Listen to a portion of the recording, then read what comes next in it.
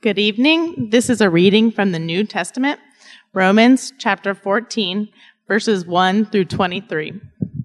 As for the one who is weak in faith, welcome him, but not to quarrel over opinions. One person believes he may eat anything, while the weak person eats only vegetables. Let not the one who eats despise the one who abstains, and let not the one who abstains pass judgment on the one who eats, for God has welcomed him. Who are you to pass judgment on the servant of another? It is before his own master that he stands or falls, and he will be upheld, for the Lord is able to make him stand. One person esteems one day as better than another, while another esteems all days alike. Each one should be fully convinced in his own mind. The one who observes the day observes it in honor of the Lord. The one who eats, eats in honor of the Lord, since he gives thanks to God, while the one who abstains, abstains in honor of the Lord and gives thanks to God. For none of us lives to himself, and none of us dies to himself. For if we live to the Lord, and if we die to the Lord. So then, whether we live or whether we die, we are the Lord's. For to this end Christ died and lived again, that he might be Lord both of the dead and of the living. Why do you pass judgment on your brother? Or you, why do you despise your brother? For we will all stand before the judgment seat of God. For it is written, As I live, says the Lord, every knee shall bow to me, and every tongue shall confess to God. So then, each of us will give an account of himself to God. Therefore, let us not pass judgment on one another any longer, but rather decide never to put a stumbling block or hindrance in the way of a brother. I know and am persuaded in the Lord Jesus that nothing is unclean in itself, but it is unclean for anyone who thinks it unclean. For if your brother is grieved by what you eat, you are no longer walking in love. By what you eat, do not destroy the one for whom Christ died. So do not let what you regard as good be spoken of as evil. For the kingdom of God is not a matter of eating and drinking, but of righteousness and peace and joy in the Holy Spirit. Whoever thus serves Christ is acceptable to God and approved by men. So then, let us pursue what makes for peace and for mutual upbuilding. Do not, for the sake of food, destroy the work of God. Everything is indeed clean, but it is wrong for anyone to make another stumble by what he eats. It is good not to eat meat or drink wine or do anything that causes your brother to stumble. The faith that you have, keep between yourself and God. Blessed is the one who has no reason to pass judgment on himself for what he approves. But whoever has doubts is condemned if he eats, because the eating is not from faith. For whatever does not proceed from faith is sin. This is the word of the Lord. Okay, will you pray with me? God, we are so in need of your wisdom, each of us, in our lives. We come as very needy people today. People that don't have all the answers. People that need you to speak and release us from things that are false and bring us into things that are true, namely Christ, who is the way, the truth, and the life. We thank you in advance for Christ's sake. Amen. Okay, here's a list. Drinking alcohol, socially smoking, going vegan, eating veal, hunting, watching horror movies, breastfeeding or bottle feeding, public education, private education, or homeschooling, voting Democrat or Republican, singing traditional hymns or contemporary, preaching line by line or by paragraph. Now, that's just a small list of the things I have heard in my time in the church. Opinions that people hold so strongly, they would say this is right and this is wrong. Opinions that often divide Christian communities, have even split churches in two. But they are things, I would say, Romans 14 tells us, are matters of conscience, as Paul would say in verse 1, or disputable matters. There's a Greek word, adiaphora, that means morality that neither is required or forbidden. We talk about these things as gray areas, right? And it's a challenge because I had an ethics professor that used to say the thing he dreaded the most was basically the phone call he would get asking him to weigh in on one of those gray areas. Because we're not just told what to do, but this is part of God's maturity. When kids are really small, we give them very clear do's and don'ts. When God's people were in their toddlerhood, the time of Israel, He gave them very clear do's and don'ts. But in the age of the Spirit that we're in, where Jesus Christ has died, risen, and gone to heaven, we're now called to the art of godly living and thinking. But it takes us into this area of what do we do about these disputable matters. In Paul's day, some of the matters were, are Christians still obligated to observe Jewish holy days? Or could Christians buy leftover meat from pagan sacrifices? Because that meat had been dedicated, so-called, to gods. But whatever the day, whatever the issue, these so-called gray areas become really big areas, really tense areas. And here's the insight that I think Romans 14 brings to us. We think it's primarily about right or wrong, or primarily about preference, but what Paul tells us, it's actually primarily about acceptance. How do we understand acceptance before God and one another? Or as Paul said early in the first 11 chapters of Romans, how do we understand the basis upon which you and I are justified before God and men? And so Paul applies this gospel principle to two groups, the weak and the strong. Now, by the weak, he means those that have a weak view of Christian freedom, those that have strict views of what's permissible and what's not. The strong in this case are those that understand there is certain Christian freedom, but both groups still have their respective temptations and obligations. Whether you consider yourself the weak or the strong, and the truth is we're probably both and. So what I'd like to do is for us to look at what are those temptations and obligations when it comes to the weak and the strong. So let's look at the temptations first. On the surface, the weak can appear very diligent and very meticulous because they care about issues and they care about holiness and godliness. The Pharisees would be an example, the religious leaders in Jesus' day. Now, oftentimes we can look back at the Pharisees and think that they sort of walked around and said, I'm going to be a legalist. This is really enjoyable. That isn't what they were like. They were sincere men of God.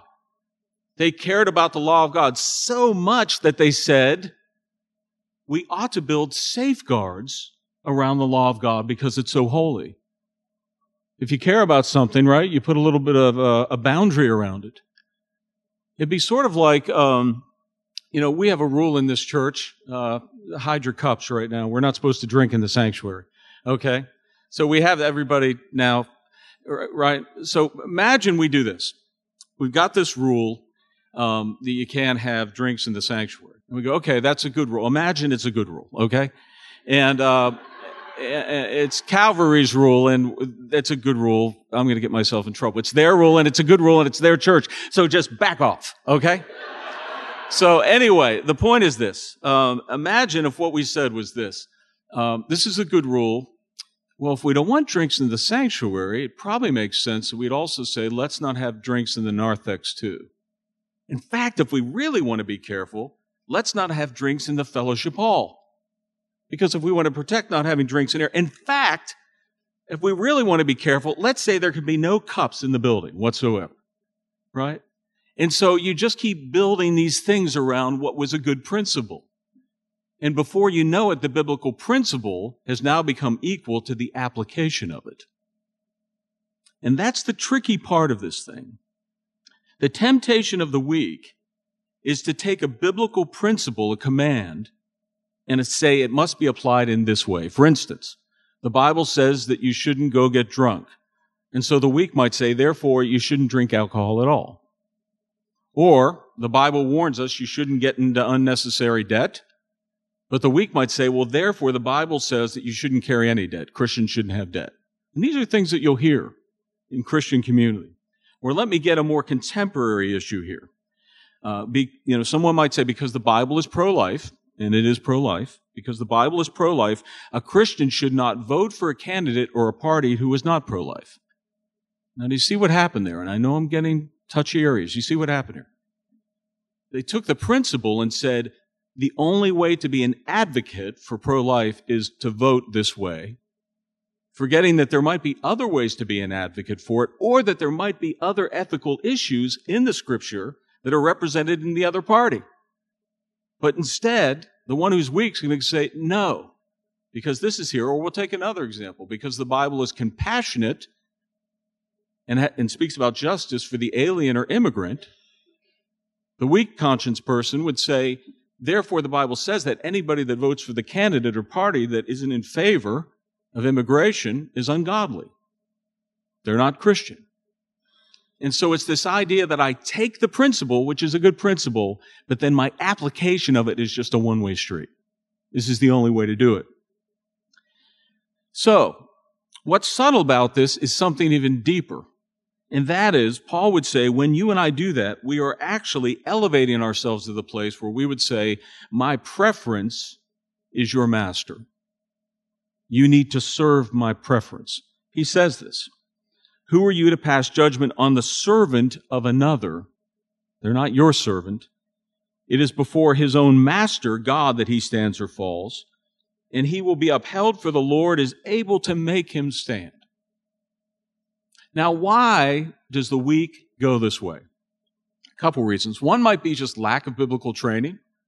And so I will often say to people, the first thing you need to do in one of these areas is educate your conscience. You want to educate your conscience biblically.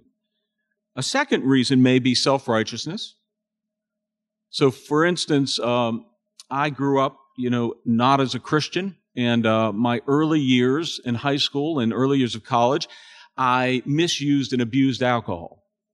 And then, I came to a point where God began to convict me about that. So I needed to separate myself from that. And, sometimes you need to separate yourself from something because it's vulnerable. So that's what I did for several years. But during those several years, I then began to judge Christians who drank alcohol, right? I began to say, it's never the best biblical choice to drink alcohol. My weakness had become self-righteousness and judgmentalness. Another reason, and I think, by the way, we do this with personalities too, where we sit there and we will I had a seminary professor that said, I think half the fights that happen in churches are really personality, not theology. There's a certain person that sees things just sort of black and white, and we go, he's a legalist. And there's a certain person that's a little bit more comfortable with the gray areas, and we go, man, he's liberal. We're just very quick to do that sort of thing. Another reason I think that the weak go this way is out of a need for security and control. So imagine this. A church with a majority culture. Maybe it's a majority culture race.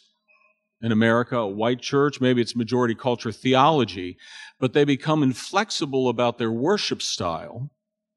Why? Well, they'll say because it's biblical, but really it's because they want to keep cultural power. They don't want the culture of their church to change. And so this preference becomes a law. Or parents. New parents, no one feels more out of control than a new parent. No one feels more fearful than a new parent. And so they are hungry and clutching to say, tell me what to do. And you'll find all these parenting books that basically will tell you what to do. What happens, though, is once you commit yourself to that way, because you're wanting to not screw up your kid and do a good job, you'll find another parent that's doing it a different way. And it kind of makes you nervous. It begins to shake your confidence in what you're doing because they're doing it. And what has happened? I have staked everything basically on my preference out of security and control. And the danger of this, just to finish out this thought, is, when we teach, for instance, a child something is sinful when it's really not, we put them in danger in two ways. One, we burden them with false guilt. So they end up feeling like, well, I've already screwed up. Why don't I just keep screwing up? When they didn't screw up at all. Or another thing we do is we become so strict, they begin to believe that freedom must be sin. Now, let me give you an example. I mentioned to you back in the fall that for a short time I was involved in what I would call a cult, a Christian cult. And they were very legalistic, very strict, everything from, anyway, long list. I won't go into it. So years later, I go back up to Boston. This was in Boston. And years later, I go back up as a minister and I start a ministry. And one day I'm going through the subway system and I hear this group singing. And immediately I felt this because I knew it was this ministry. I knew that was one of the ways they kind of did their thing. And I walked up and believe it or not, this is 1985 was the first time I was in contact with them. This was 1997. I walk and there's one of the guys that was in that church in that group. And I go up to him and I go, you probably don't remember me, Mark, but I was sort of in this church for a while. And he said, what are you now? And I said, I'm a Presbyterian minister. And he went, no, he didn't do that. But, so he, and I began to ask him about all the leaders that were over me. I said, well, what happened to Noel? Oh, it's terrible. He left his wife. He's into immoral living.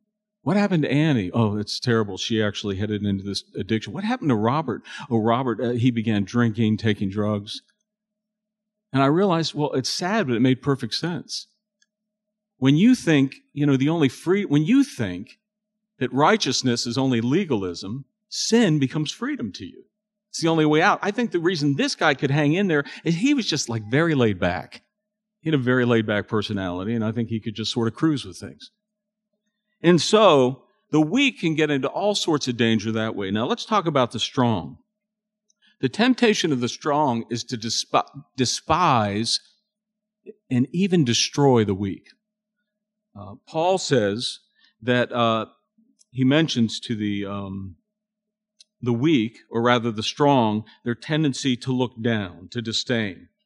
The strong are going to look down on the weak and say, you can't handle the maturity and freedom that I have. You can't handle hanging with the crowd that I hang with. You can't handle enjoying the freedoms that I do, things like that. I remember when I was a minister with a campus ministry, and the coordinator once said to a group of us ministers, and I thought he just admonished us in the perfect way. He said, please do not reduce Christian freedom to beer and cigars. Please do not say that is what Christian freedom is the sum total about. He was really getting at this superficial view. And the strong can have that problem. And what happens is the source of their freedom becomes the source of their pride. They become prideful. And they risk harming the faith of the weaker. Paul uses such a strong word. He says it a couple times, destroy. Verse 14, I know and am persuaded in the Lord Jesus that nothing is unclean in itself, but it is unclean for anyone who thinks it is unclean. For if your brother is grieved by what you eat, you are no longer walking in love. But by what you eat, do not destroy the one for whom Christ has died. I would say in our day, we probably have greater problem with freedom. And in fact, I think freedom might be the new weakness, the new weak brother. Jaron Bars, who spoke at a retreat of ours and was a professor of mine, said this: the primary idol in American culture is that I am free to do what I want to do. Something like 98% of Americans will say that they believe that they have the right to have control over their own lives. That includes the overwhelming majority of Christians. Yet God is the one who is in control of my life, not just in the sense that He is the sovereign Lord over history and over me as an individual, but also in the sense that he is the lawgiver and judge to whom I am accountable.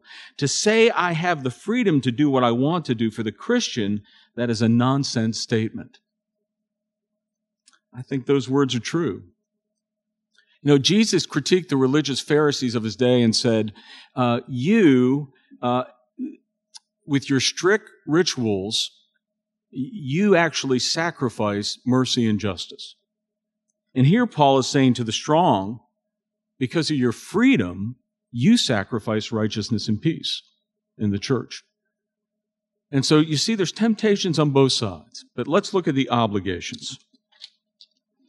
The obligation of the weak is to accept the one who has freedoms that they don't enjoy, that they wouldn't judge the freedoms of those that are fellow brothers and sisters in Christ.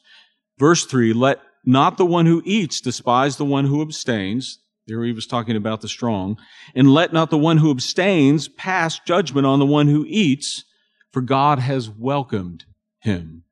And then we find that same idea down in the passage, so it frames it, it bookends it, so it gives us a clue that this is the theme that Paul is going after.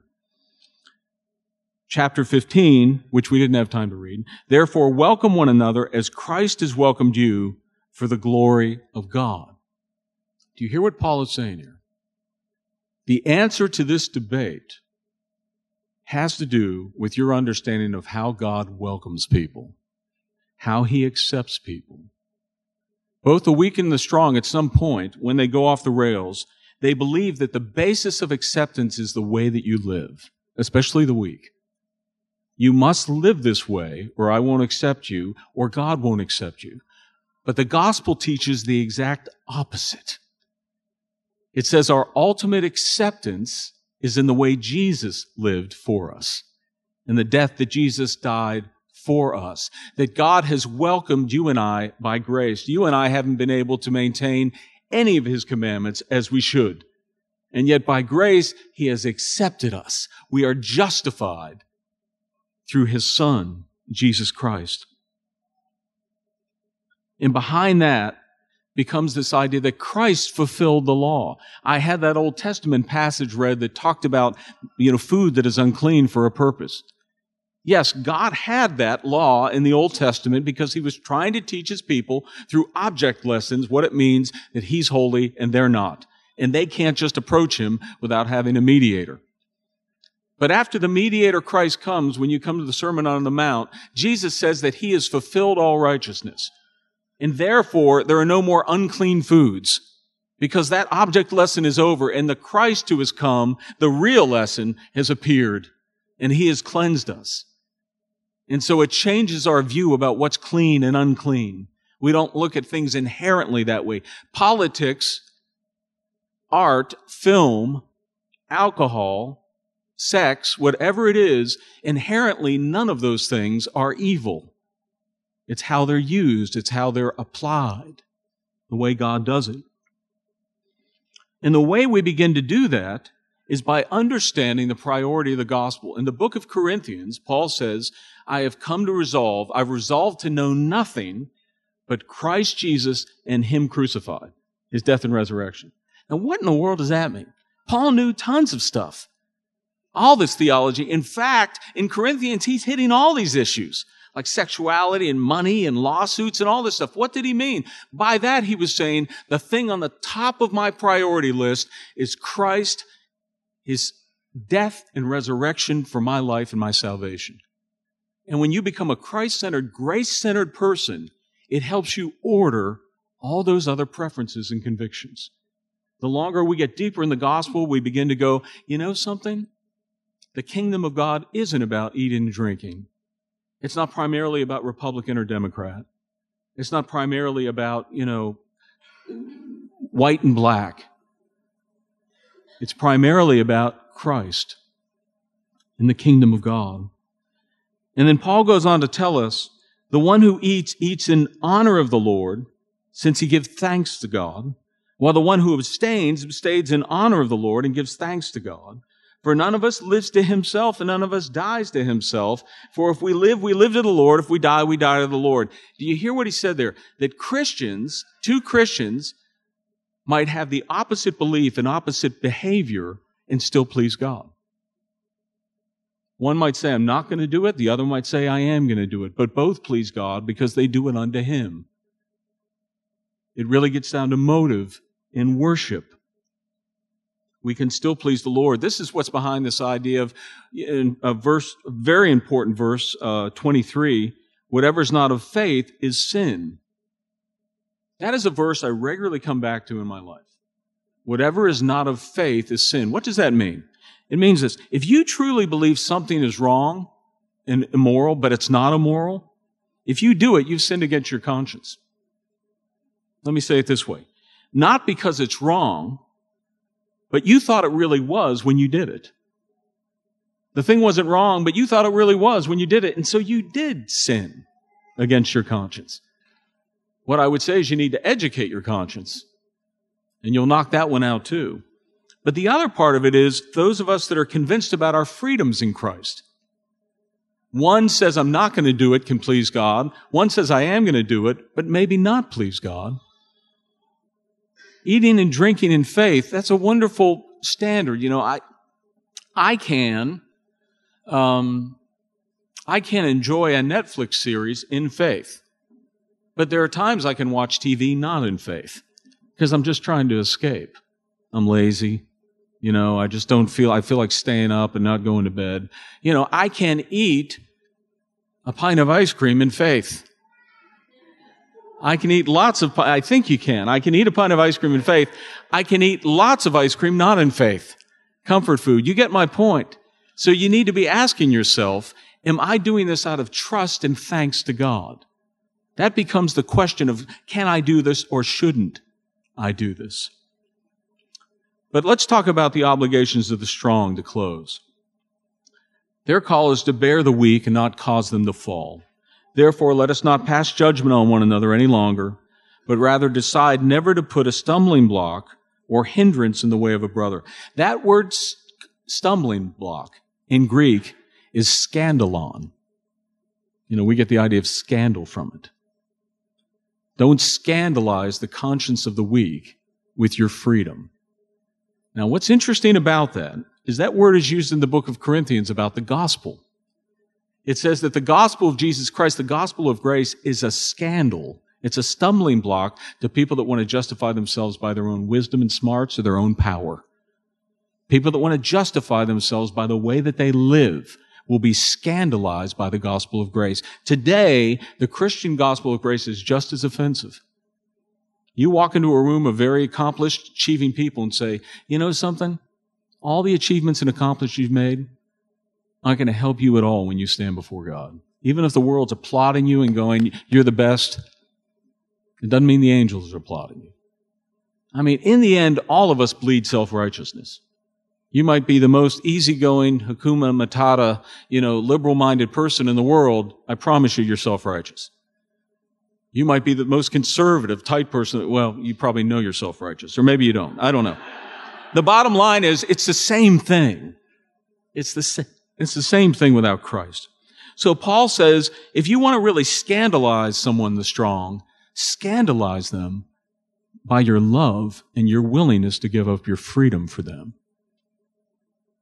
Blow them away by the fact that you would forgo your freedom because it's more important to guard their conscience where it is. Now, I will say, it's one thing to forgo. Paul would handle it differently. For a legalist who was really preaching a false gospel, he would not give up his freedom because it was a matter of gospel integrity. But to help a brother and sister where they're at, that's a willingness to say, I will forgo this. I know this brother and sister struggles with that. So he says, we who are strong have an obligation to bear with the failings of the weak and not to please ourselves. Let each of us please his neighbor. For Christ did not please himself, but as it is written, the reproaches of those who approached you fell on me. Jesus took the reproach. Jesus is the ultimate example of this. He is the strong. He's the one perfect in his conscience before God. And yet he comes and he gives up everything. He gives up his glory. No one even knows who he is all his life, most of his life. A couple times his disciples get it and go, whoa, He's never getting the glory he deserves. Everywhere he goes, he's running to people that resist the kingdom of God that he's going to die for. But Jesus lays these things down for the weak, for you and I. And he's just so patient with us. I mean, I think about the things that I said as a younger Christian, as a weak Christian, and the things that I would legalism I would lay on people. And I'm sure in 5 years from now, I'm going to hear the things that I've said to other people and go, he's so patient with us. Why is this so critical to close? We talked about this last week. There are many things that can threaten the unity of the body of Christ. And those things typically that do are these issues. Chapter 14, I think, is one of the most critical chapters for Christians, because when you think about arguments and division and dissent, whether they're about theology or worship style or politics, or whether someone went to a march or a rally or inaugural ball, all these different things that get us upset and get us divided, many times are squarely in chapter 14. They're things of preference. They're disputable matters. Now, what happens is, you had a good principle. I had a good principle. And I began to think about it, and I became passionate to it, and I dedicated myself to it. And before I knew it, I couldn't separate the principle from the law itself. The gospel will take us back, and every day it's a thing we got to do. We need to be asking ourselves the question, is this passion, is this thing that I'm hot about, is this thing that I want other people to conform to, is it really explicitly scriptural? Or are there other Christians that believe different ways? This is a spirit of humility that I pray will pervade our body, pervade our souls. Let's pray. We do ask, Lord, for the strong and the weak, and especially those of us, because we have both in us, that you would master us by the gospel. And we would become a community that's just not lax, but is wise. A community that is justified by grace alone. That enjoys our freedom in Christ, but is willing in a moment to lay it down for a brother and sister. And we ask this in His name. Amen.